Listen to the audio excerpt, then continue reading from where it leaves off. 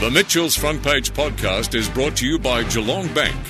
Listen live on 94.7 The Pulse, Mondays and Tuesdays from 9 till 11. On the line now we've got from the University of Melbourne, Professor Tim Fletcher, to talk about the use of smart rainwater tanks in urban lakes to try and conserve the habitat of the platypus. Professor, thanks very much for being on the program. Thanks for inviting me along. Well, talk to us about this project. What is the issue with the platypus and how is its habitat under threat? Well, the platypus is a little bit in between a rock and a hard place, so to speak. It's if you're in an urban stream, you're either getting belted by runoff every time it rains. You get all the water rushing off the roads and the roofs, where that's all its pollutants, and then rushing into the stream, causing erosion and damaging your habitat.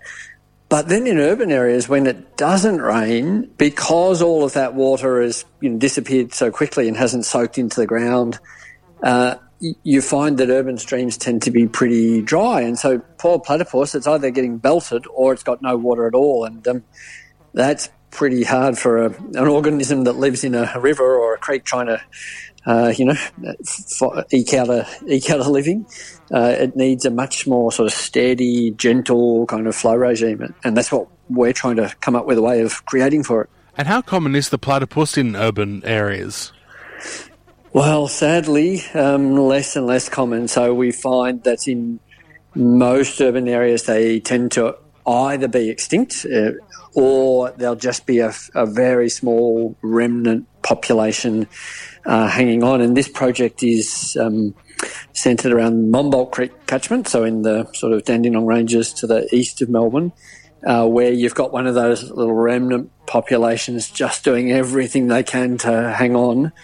And we want to see if we can save that population, but I suppose the bigger picture is if we can make it work here, we can, we've essentially got a template for how you'll save them in other urban streams where there are that little remnant population, just struggling along trying to survive. So how does it work? Explain how the rainwater tanks and the urban lakes come into play.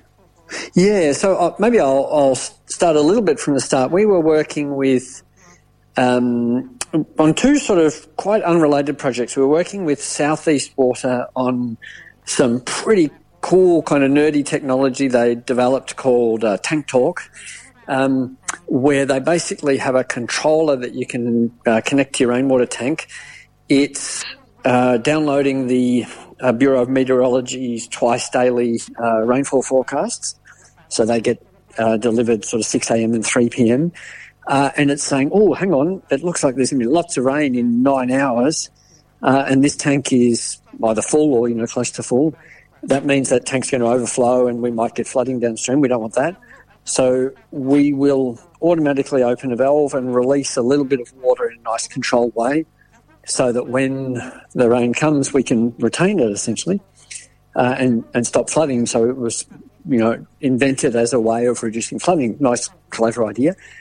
And in another project with Yarra Ranges Council and Melbourne Water, we were starting to put in rainwater tanks to try to reduce those, peak flows coming off roofs, going into streams to try to protect streams.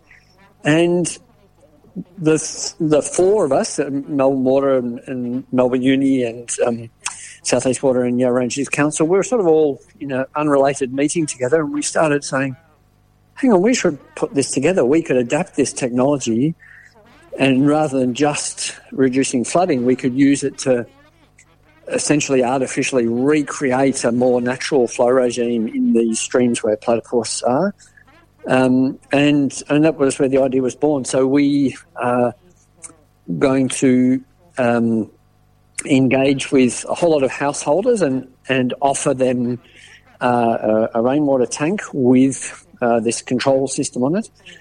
We're going to have that operated as a sort of a network that talks to each other, so each tank knows if the other one is releasing, or at least its computer does, so that they can coordinate their releases. And we've got a couple of big water storages in that area, Belgrave Lake and Monbulk Creek retarding basin. They will also be connected to the network. So, for example, the tanks might release water into those storages, and then those storages over 2 weeks might just trickle some nice water into the creek to keep the platypus going, during dry periods, particularly leading up to breeding, where the female platypus really need to take in a lot of food in preparation for breeding. And so they need those really optimal conditions. And if we don't have those, they tend to not have a very good breeding season. They don't tend to produce many young. How widespread is that smart rainwater tank technology that really integrates with the Bureau of Meteorology's rainfall forecasts? Yeah, so it's started to be used a bit. It's not something you see on every tank, but South East Water has applied it in a development called Aqua Revo, where I think every house, there are a few hundred houses, every house has one of these systems in it. Works really well. It's actually, it's quite clever, but it's also quite simple. It's literally just a valve and this nice little clever controller.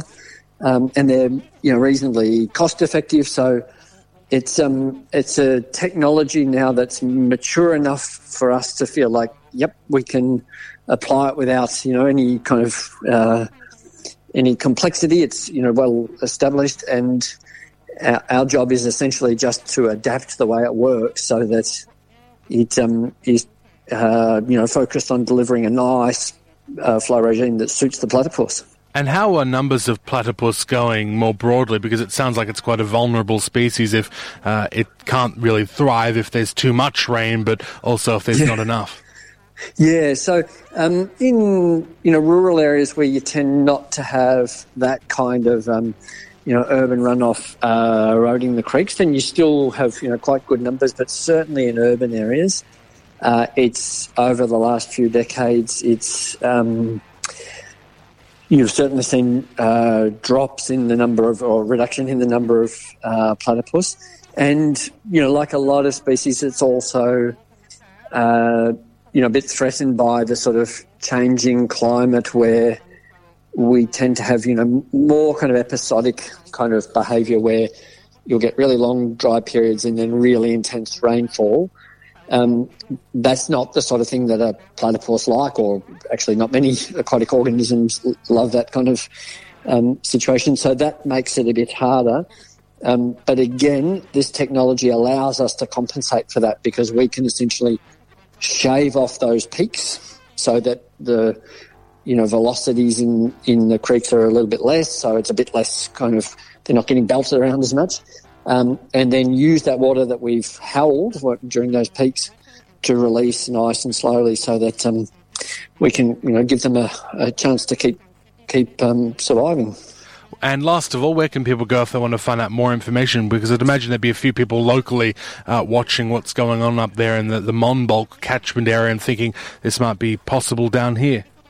Yeah, indeed. So if you just search for Monbulk Creek Project Platypus, you'll find some things. Or if you search Waterway Ecosystem Research Group at the University of Melbourne, then you will find details of all our projects, including this one. Well, thanks very much for being on the program, Professor, and good luck with it. All right, thanks a lot. Thank you, Professor Tim Fletcher, with us there from the University of Melbourne, talking about the regulation of flow through smart rainwater tanks which integrate with the Bureau of Meteorology. The Mitchell's Front Page podcast is brought to you by Geelong Bank. Listen live on 94.7 The Pulse, Mondays and Tuesdays from 9 till 11. Or search for Mitchell's Front Page on Facebook, Twitter, Instagram, or wherever you get your podcasts.